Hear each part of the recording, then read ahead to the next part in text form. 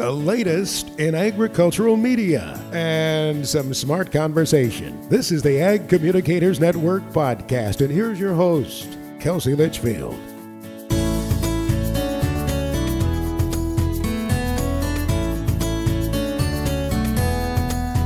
Welcome to another episode of the AgCom Network podcast. If this is your first time here and you don't know who I am, I'm Kellie Litchfield, freelance digital media specialist with the ag industry, and I am super excited to bring you an episode today where we are talking about building your own business. Joining me is Holly Spangler, editor of Prairie Farmer and executive editor at Farm Progress. And we are interviewing Kellie Lasack, owner of Roan Marketing and Communications.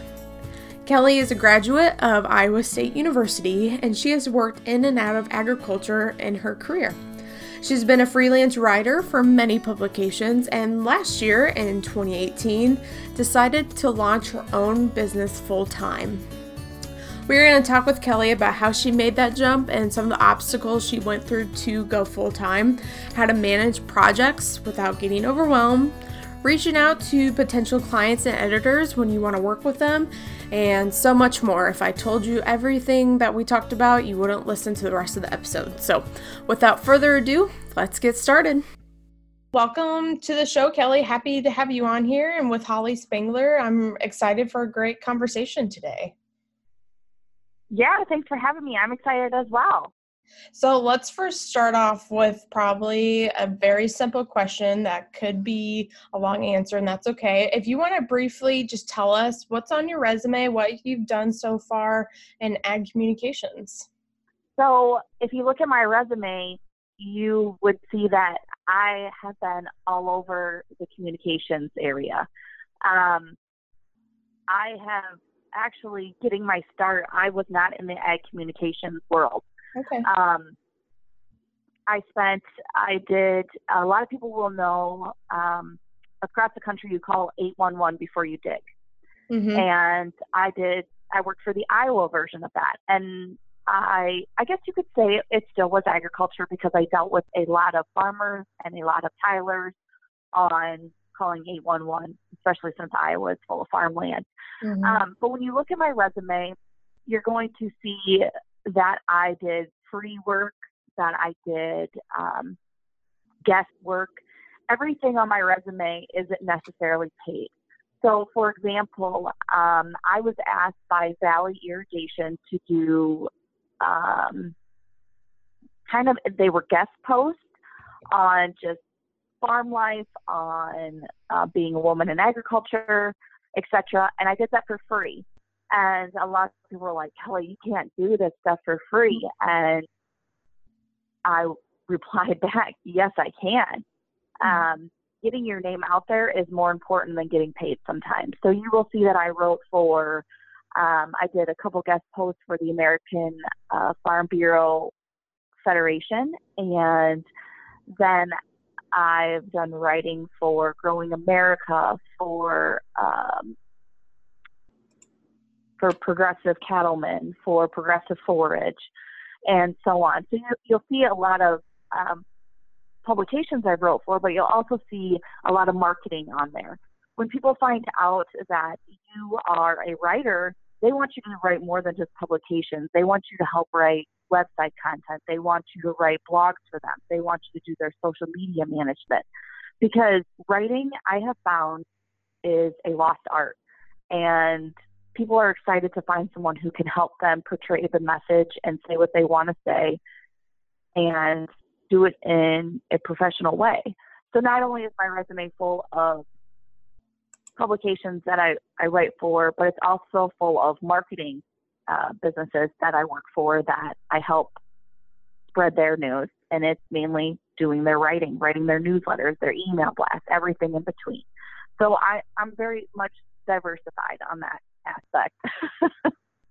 I was going to say, I agree 100%. I've done a lot of free work, and people are like, don't you want to get paid for that? I'm like, well, duh, I want to get paid for it. But it's the thing of, I'm still young. You just got to put your name out there. Then maybe, hopefully, eventually you will get paid. And Holly, I'm Did you do a lot of free work in the start of your career? How did that work out for you?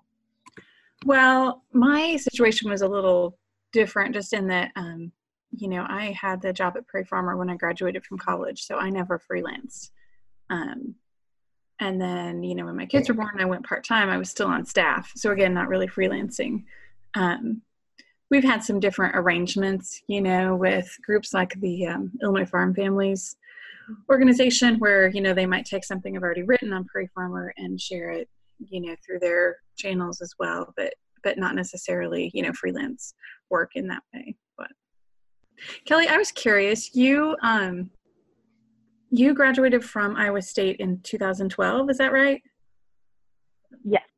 Okay. And then did you basically start your freelance business, your marketing communications business at that point, or did you have a step in there before you did that?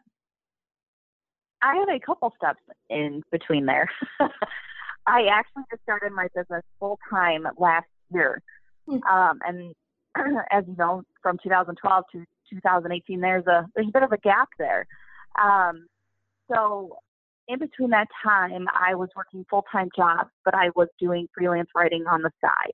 So my weekends and my nights were filled with doing interviews, going and talking to others, and reaching out to editors to see what else I could do for them. So it wasn't until last year that I took the leap to go full-time. It wasn't an overnight step, and it sure wasn't done in a year. And that's not to discourage anyone who wants to do that. It just takes time. And I had a lot of great mentors that were, Kelly used to do this, Kelly do this, be patient, and they helped push me towards where I'm at right now. So, I'm assuming you had mentors when you first got started, or people who helped you or guided you with your writing. Did you guys, and Kelsey, maybe you have someone in your life like that right now. Do you guys have mentors that really made an impact with where you are today? Oh, definitely. Yeah, for sure. My first editor, of course, in my job was Mike Wilson, who was editor at Prairie Farmer then and now editor at Farm Futures. And he was and still is an amazing editor of copy, that we'll still send each other things. And he'll send it back to me better, than what it was before he got it. So that's invaluable. And that was one of the most valuable things when I first started too, was to, he edited all my copy, and I did come back, with red marks all over it, like somebody had blood on it. And, always better. We've all had that. Exactly. It was always better, and he'd do things that I'm like, that makes so much sense. And, pull a section out that I knew didn't really work, but I couldn't figure it out. And he'd make it a sidebar. And you're like, well, there you go. That feels pretty obvious now. But that's how you learn those things. Right. I feel like having a mentor was one of the most influential parts of being a freelancer. Like, without the help of others to really, they're not, I always found people that weren't afraid to tell me what I was doing wrong.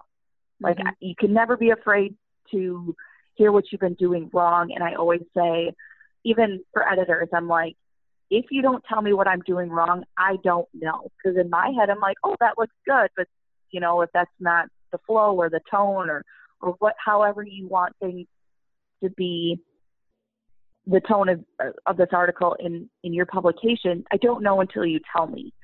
So I feel like mentors are just so incredible. My mentor, and I'll give her a shout out, Colleen Callahan, I didn't realize I had the potential until a mentor told me, you can do this. Don't doubt yourself. Go for it. And I think everyone can relate to that. You don't realize the potential you might have until someone else taps into it and says that you can do it. So, and that gives you the confidence to keep pushing forward. Kelly, I have a question for you on your business. You mentioned that it took a while to build up your business and the time portion of it. Was there anything else that prevented you from starting? I've heard people say, well, I need employees, or I don't have health insurance. I can't build a full-time business because of all these what ifs. Was there anything that you could share with us that you thought was going to prevent you from starting, but you learned it wasn't that big of a deal? So that's a great question, because health insurance was the biggest reason for me. Because it's very hard to get health insurance as an individual. Actually, right now, if you do go as an individual, it's either really expensive or the coverage is terrible. And so I actually made my business an LLC because then I could get insurance. Well, and I go through Farm Bureau. So for them, if I was a business, they were more likely to give me insurance and at a better rate. So that is one thing that I did a lot of research on and really looked into. And then also, it's scary, Kelsey. It is scary to go out on your own and not know if you're going to make enough that month to pay all your bills. Because as we all know, that being a freelancer, your check isn't consistent. You aren't always writing the same amount of articles each month. You're not doing the same amount of hours each month. So that was a very scary situation for me. And it wasn't until I got a push from family and friends, and the one quote that I will never forget is someone said to me, "Kelly, why aren't you doing something you're passionate about?" At this time, I was working at a car dealership, and I was actually their social media specialist, where I learned a lot of incredible stuff through that experience. So to anyone who's possibly listening, even if you can't, and you just graduated from college and you can't get a job in agriculture, if it's doing something that you still enjoy, do it, because you'll still learn something from it. And so anyway, I was doing this job, and I did it because, well, where my husband and I live, there's not a ton of job opportunities because I live an hour from every town. It takes me an hour to get anywhere. And that hour drive is a bear in the winter. And so I was talking with friends about this, and they said, "Kelly, I just don't understand why you don't do something you're passionate about. Like, just do it. Like, once you get in there, yeah, it's going to be scary, but you're going to be able to do it once you get there." And so, I mean, the money aspect of things was probably more terrifying to me than the actual health insurance. But once you have the mindset that you are going to accomplish goals, anyone can do this. Anyone. As long as you're hardworking and you never give up. Right. Kelly, I'm laughing out loud because we've joked forever that we live an hour from nowhere. Also here in West Carolina. Oh my gosh, it's terrible. And like, everyone's like, "Kelly, why do you need an SUV? You don't even have kids yet." And I'm like, I have to get out of my lane. Yes, exactly. I need to be able to get down the road for sure. Yeah, I think that's one of the great and limiting things of rural life is just, the isolation, but then also our ability to work from home is virtually limitless. But like you said, you've got to build up a following, you've got to build up a business, and then you've got to manage the business. So you've got projects coming at the right times, but not, overwhelming, so that you can actually, deliver on what you promised and that kind of thing. I'm curious how you manage some of those projects, so you have a steady income flow, but not get overwhelmed, with too much at one time. So I am a list person, and I'm not a put into my Google Calendar, or a lot of people like to use Trello, which is, have you two heard of Trello? Yep, I use it. Okay. Yeah. And for some reason, I cannot get on board with that because I still like to write out my list and cross those buggers off when I get them done. I do it both ways. I think I'll do it on Trello, and then I'll also write it down. I put it in multiple places. Yeah. Yes. And so that's how I stay on top of things. And I actually bought this really handy calendar off Amazon. It's a weekly calendar where on each day I can put what I need to accomplish each day. So that's how I prevent myself from getting overwhelmed. when I first got started, I was overwhelming myself. I thought I had to get everything done within that day. When you're your own boss, your expectations of yourself are so much higher than when you work for someone else, because you're like, this is all on my shoulders. I don't have a team to help me out or to say, hey, can you do this for me so I get this done? Right. So I bought this little notepad that has the days of the week, and I just schedule out what I need to get done for that week and with their deadlines. I also bought a Erin Condren calendar. Yeah. And I fill that baby up with I buy different colored pens, like I'm in middle school again, and every day has, each different thing has a different color, and I stay very organized. And aspect of the money wise, to be honest, I cheat.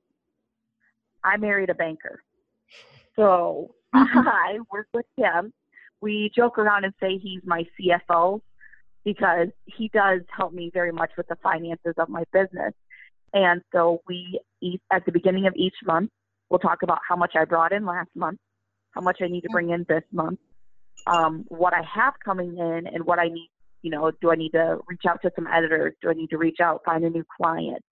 And then we figure in, am I already overwhelmed? Do I need to just have less come in this month so I can get more stuff done? And so, I would really love to say, you guys, I'm just living the high life over here. Like, the money's just rolling in and there's no worries, not a care in the world. But I can't, because yes, every month I do have to sit down and go over expenses, and I do have to go over, what I'm bringing in, what clients I'm working with, new ways that I can find new clients. And I know that both of you ladies know that deadlines are we work on deadlines, and I love that. That is one thing that keeps me so organized. But then also, when you're tight on money for 1 month, you're like, oh, I might be late for a deadline already if I haven't already reached out to an editor or haven't reached out to, a business I work with already. So deadlines are helpful, but then they're also, I don't know, they can be a conflict of interest, I guess you could say, because if you're like tight on money, you're like, I got to find another article to write, or I got to do this. It's hard to really nail one down within 1 month's time. So you have to be really organized. And I know both of you know about, like Holly, you probably have the whole year already planned and deadlines assigned. And am I right, or is that? We have a working calendar, an editorial plan, and then we say plan with air quotes because that can change. So, for example, right. We have our cover stories and our, several stories deep each month planned out from now till next May, basically. But if something happens, the plan gets thrown out the window and we respond in different ways, which is kind of what we're doing for a July issue, given the planting situation and number of acres and all that. So has to be we're currently in the middle of throwing the plan out the window and coming up with a new one. Right. I totally understand that. And that's, that's why, I guess as a freelance writer, it's kind of like you have to have a media kit already made up of what publications you want to write for, the editors, who to contact, what their contact is, and always be prepared and organized to be like, okay, well, it's always in my head, and I could be wrong. You two, please tell me your thoughts on this. I'd rather have too much work than not enough. No, I'm the same way. I'd rather everyone says you shouldn't be busy, but I'd rather have work constantly working on than sitting there twiddling my thumbs. And as a freelancer or as a consultant or owning your own business, you definitely learn time management as you go. And you know yourself better than anyone when it comes to time management. So if you're a morning person, get up in the morning, and I'm a morning worker. Like, all my best work, I think, is done in the morning. Some people, they're a night owl. All their work comes best after 10 p.m. So I think just knowing yourself and knowing your boundaries as well, then you'll do your best work. But that takes time to learn yourself too in a new environment, such as owning your business, or if you're new to freelancing, just figuring out what works best for yourself.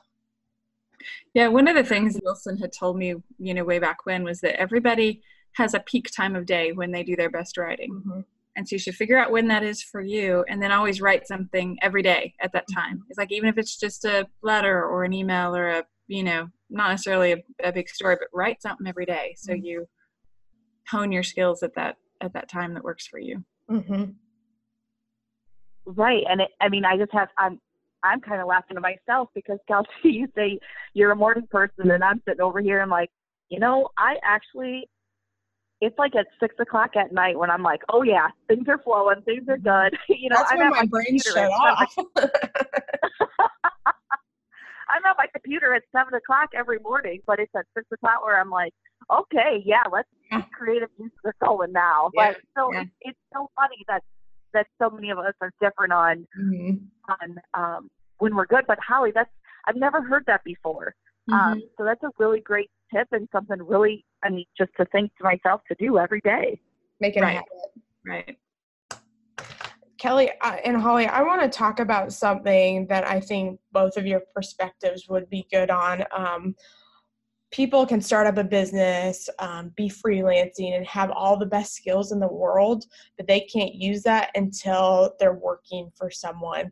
And it can be scary to reach out to an editor or reach out to a new client and say, I have these services, please hire me. Maybe not like in that sort of way, but I'm kind of curious to get both of your perspectives. Kelly, how do you reach out to a potential new client or someone that you want to write for? And then Holly, on your side, maybe how you get freelancers, how you search for them, or if someone comes your way, what advice would you tell a freelancer of how to handle those situations? So Kelly, if you want to start, go for it. Yeah, absolutely. So when I first got started, I had no idea what I was doing.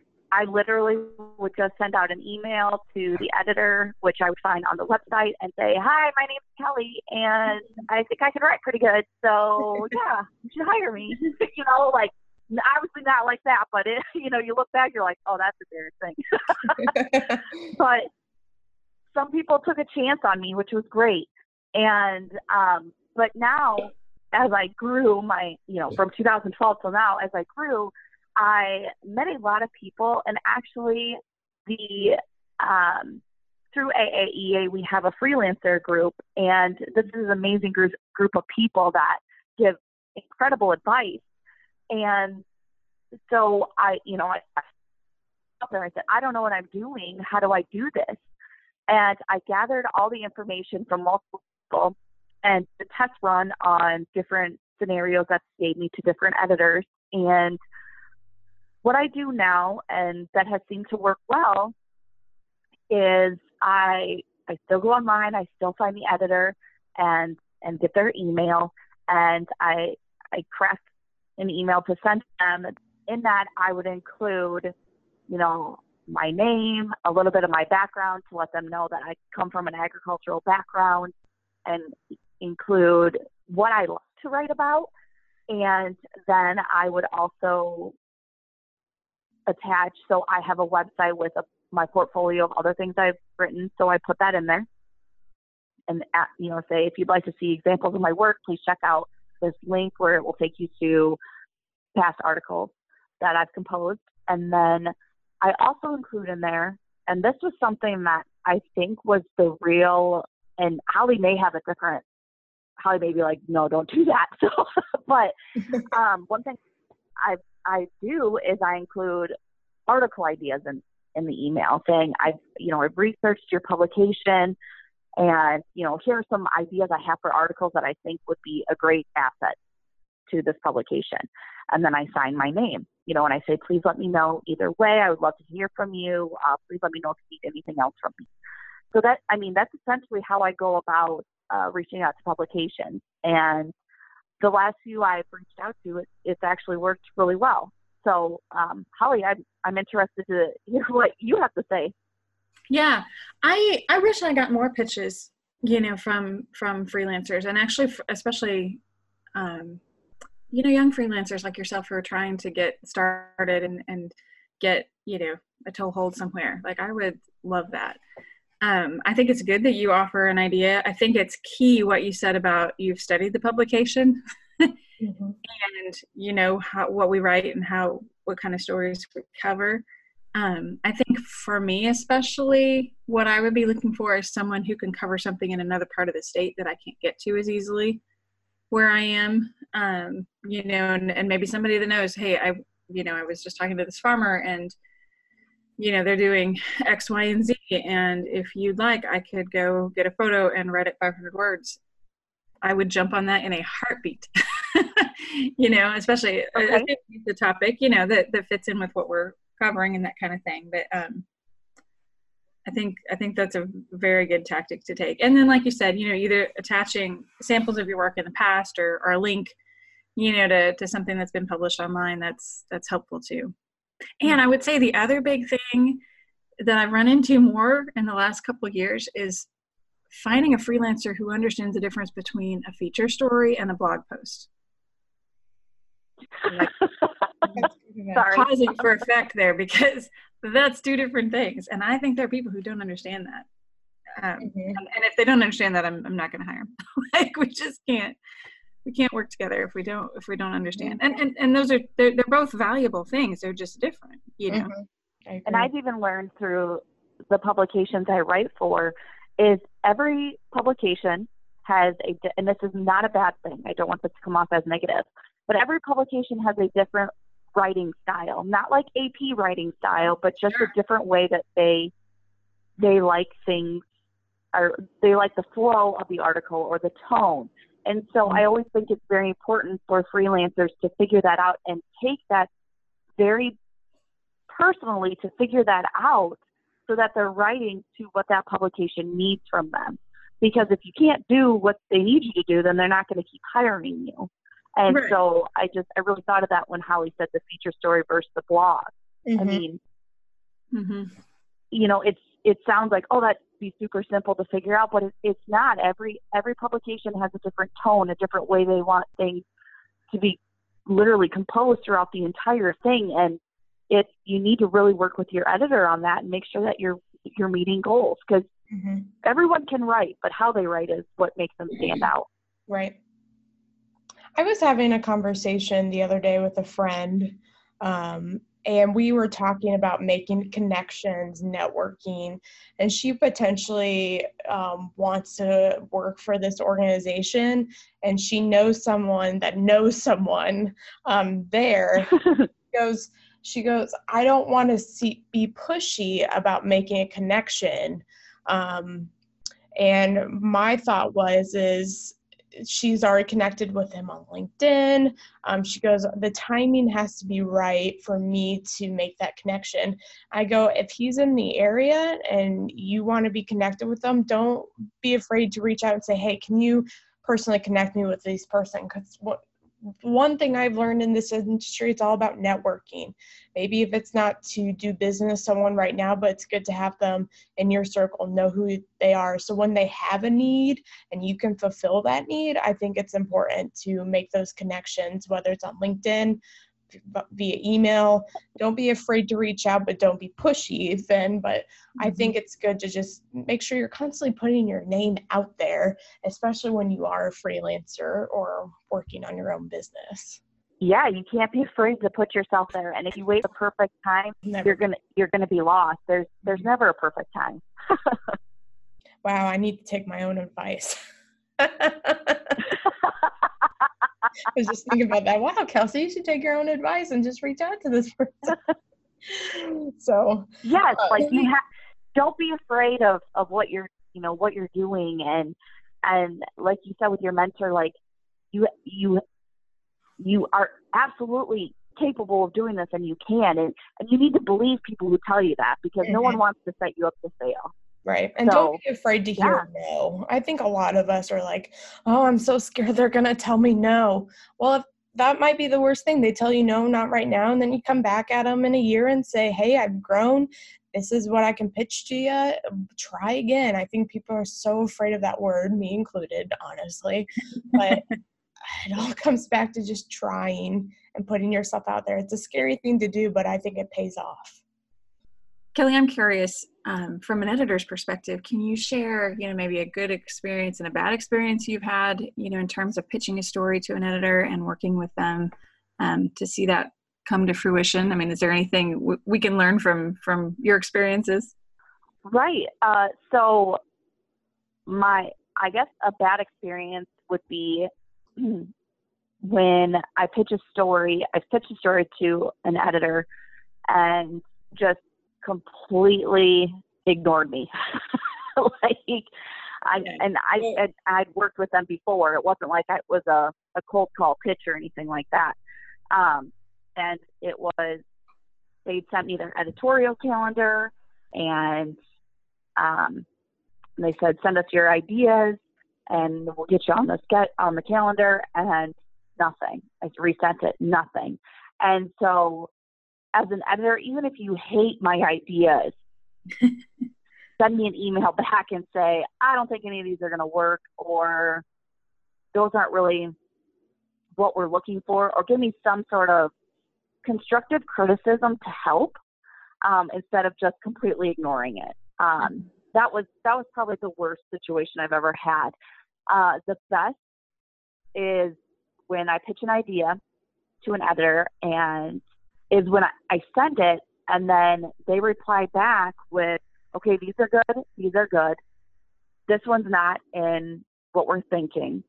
And then they say, can you get, I love when they say, do you have sources, or do you need me to help you get sources?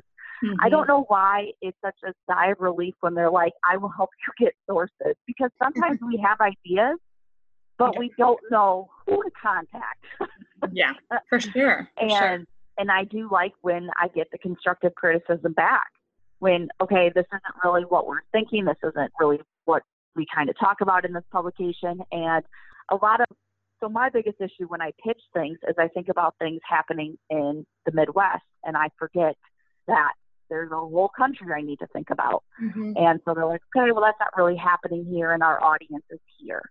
So it's always a good reminder, oh, shoot, this is where their audience is. I need to think about things affecting them now. So pitching ideas, I guess I expect a lot out of my editors, which isn't fair. But since I have had such good experiences with many of my editors, I feel like they're all going to be like that. And it's always good that there's more good experiences than bad. I think you had a great point about knowing the publication's audience too, and that's different in obviously every publication. We sit here in Farm Progress, and I write for a magazine that covers Illinois, and Wallace's Farmer covers Iowa. And we do some crossover, some stories could appear in both places, or we might, tackle a national story as a team. But those audiences can definitely be different, and that's very important to know too. Right. And I write for Progressive Cattlemen every once in a while, and their audience is mainly out west. And so when I was pitching ideas, they were like, well, that's not really a thing here. And I was like, oh my gosh, this is for touching me, because they don't really have fences, or, like things we have in Iowa, that I was like, oh gosh, like, thank you for telling me that, because I'm going to keep brainstorming ideas for the Midwest. And so it really put into perspective, and was another thing for me to think about when thinking for what publications I want to write for, and pitching to the editor for the first time about what I could, story ideas. Kelly, do you do more than just writing? I'm looking at your website.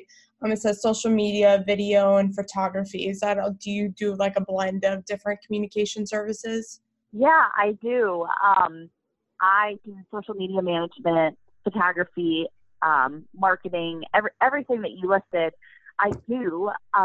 To help start my business, I wasn't able to have enough articles, to produce enough articles to pay for all my expenses each month. Okay. So I started diving into other areas of communication that I love. And like I said in the beginning, when people find out that you can help them with writing, they flock to you. Yeah. Like, can you do this? They really do. This?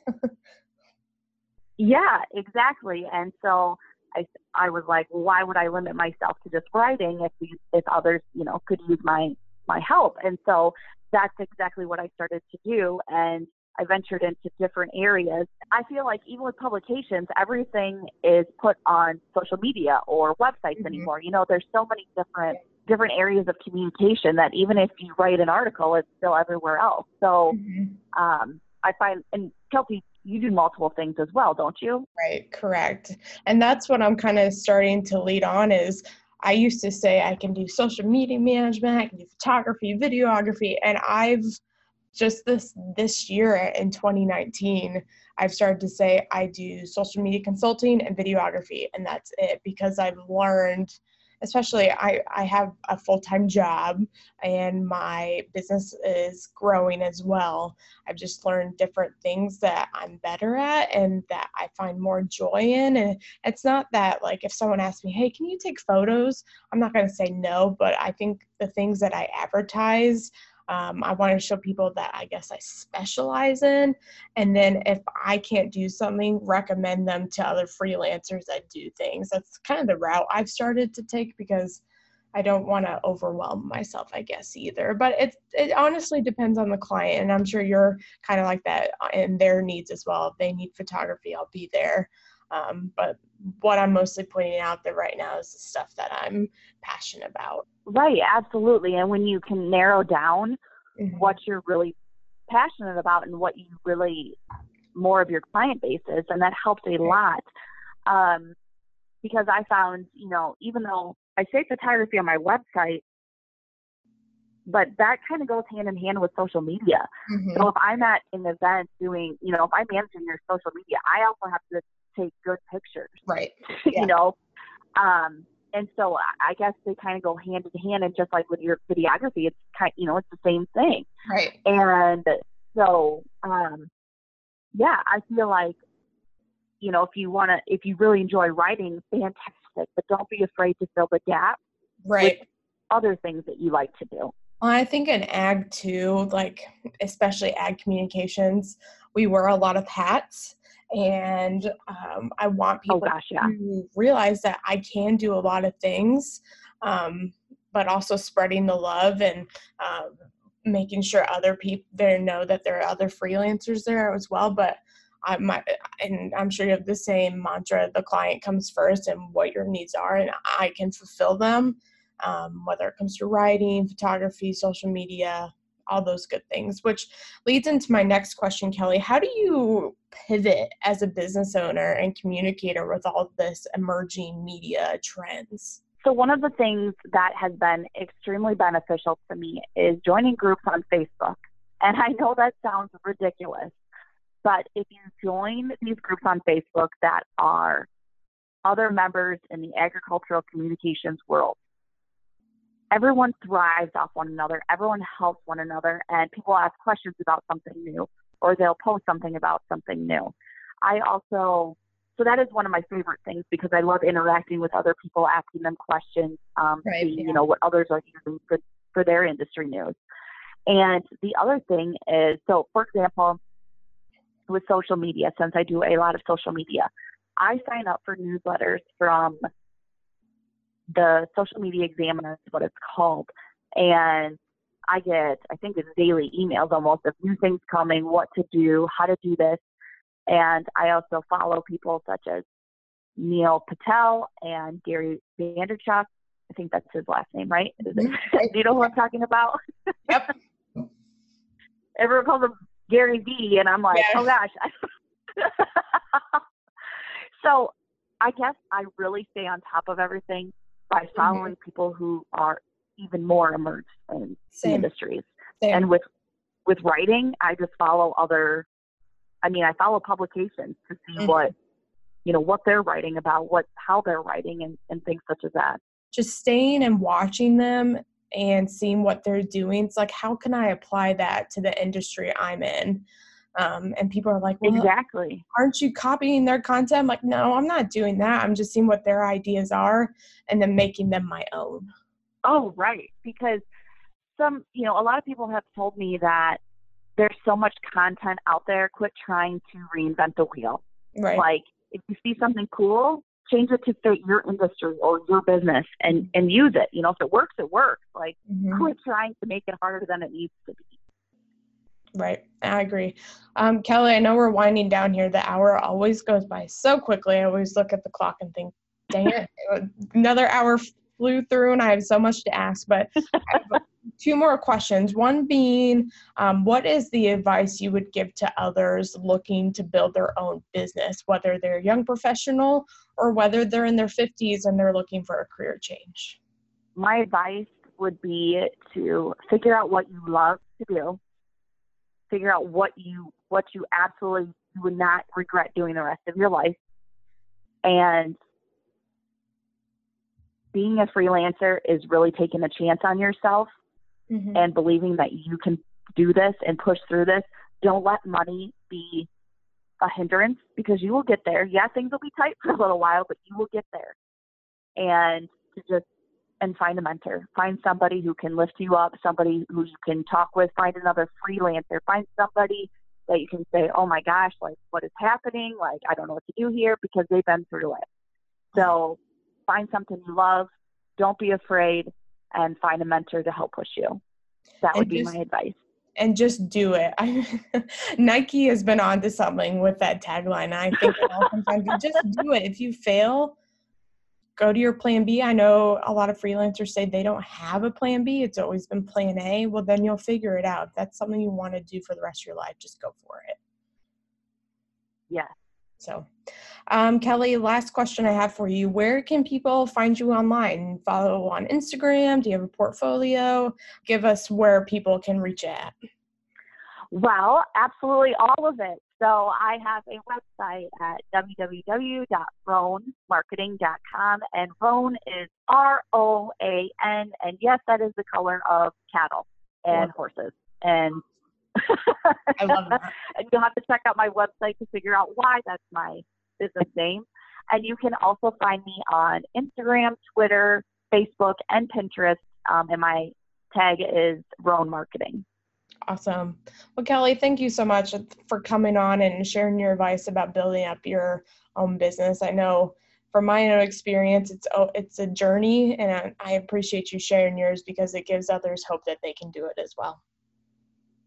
Yes, absolutely. Thank you so much, Kelsey. I appreciated you asking, and I love being here today. Thanks so much for listening to this podcast episode. Don't forget to subscribe to the AdCom Network podcast on iTunes, Google Play, Podbean, and now Spotify. Just search the AdCom Network podcast. Until next time, thanks so much for hanging out with me. This has been an Ag Communicators Network podcast. Thanks for listening, and please visit us online at agcomnetwork.com for more great content.